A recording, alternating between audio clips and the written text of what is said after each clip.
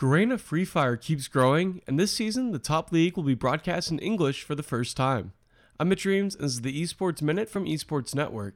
Esports Network is looking for new sponsors. If you work for a company looking to expand its reach in esports, Esports Network has opportunities across digital media, podcasting, and video programs. Please reach out to Esports Network CEO Mark Timmick using the email in the bio of this show. The sooner we get a sponsor, the sooner I don't have to lead every episode with that read. So first off, I apologize. I'm a little bit hoarse, and I'm not exactly sure why, but I'm still committed to giving you guys an Esports Minute, so here we go.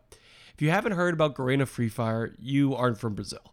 The mobile battle royale title is actually pretty massive around a lot of the world, but no place more so than Brazil. As one of the most downloaded mobile games of 2019, Garena Free Fire has built an entire content empire in the region.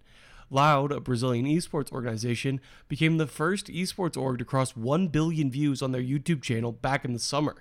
They accomplished the feat in just over a year. As of now, FaZe Clan has also passed that mark, but Loud beat them to it, and FaZe Clan started uploading a decade ago. Now Loud has 1.7 billion views in their official YouTube channel. That should give you an idea just how popular this game is. Today, Garena, the developer of the game, announced new plans for the upcoming season of Free Fire Esports. The season will start on January 23rd, being broadcast on YouTube and Booyah, Garena's own streaming platform. Through a different partnership, the season will also be broadcast on traditional linear television as well. For most of our listeners, assuming we don't have a huge amount of native Portuguese speakers listening to this show, this will be the first time to watch the top level of Free Fire Esports on a consistent basis in English.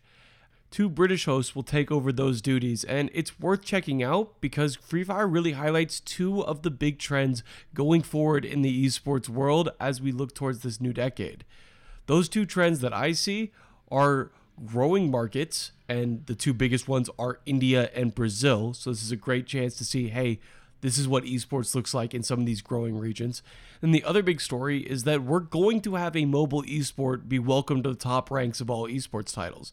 And maybe surprisingly, it looks like the mobile battle royales may be the big esports winners. Both Free Fire and PUBG Mobile are running expansive esports leagues this year in a way that no traditional battle royale has really introduced that same structure. Fortnite's the closest, but it's still sort of a combination of different tournaments. That's all for this episode of the Esports Minute. As always, I'll be back tomorrow with the top esports story of the day in just a few minutes.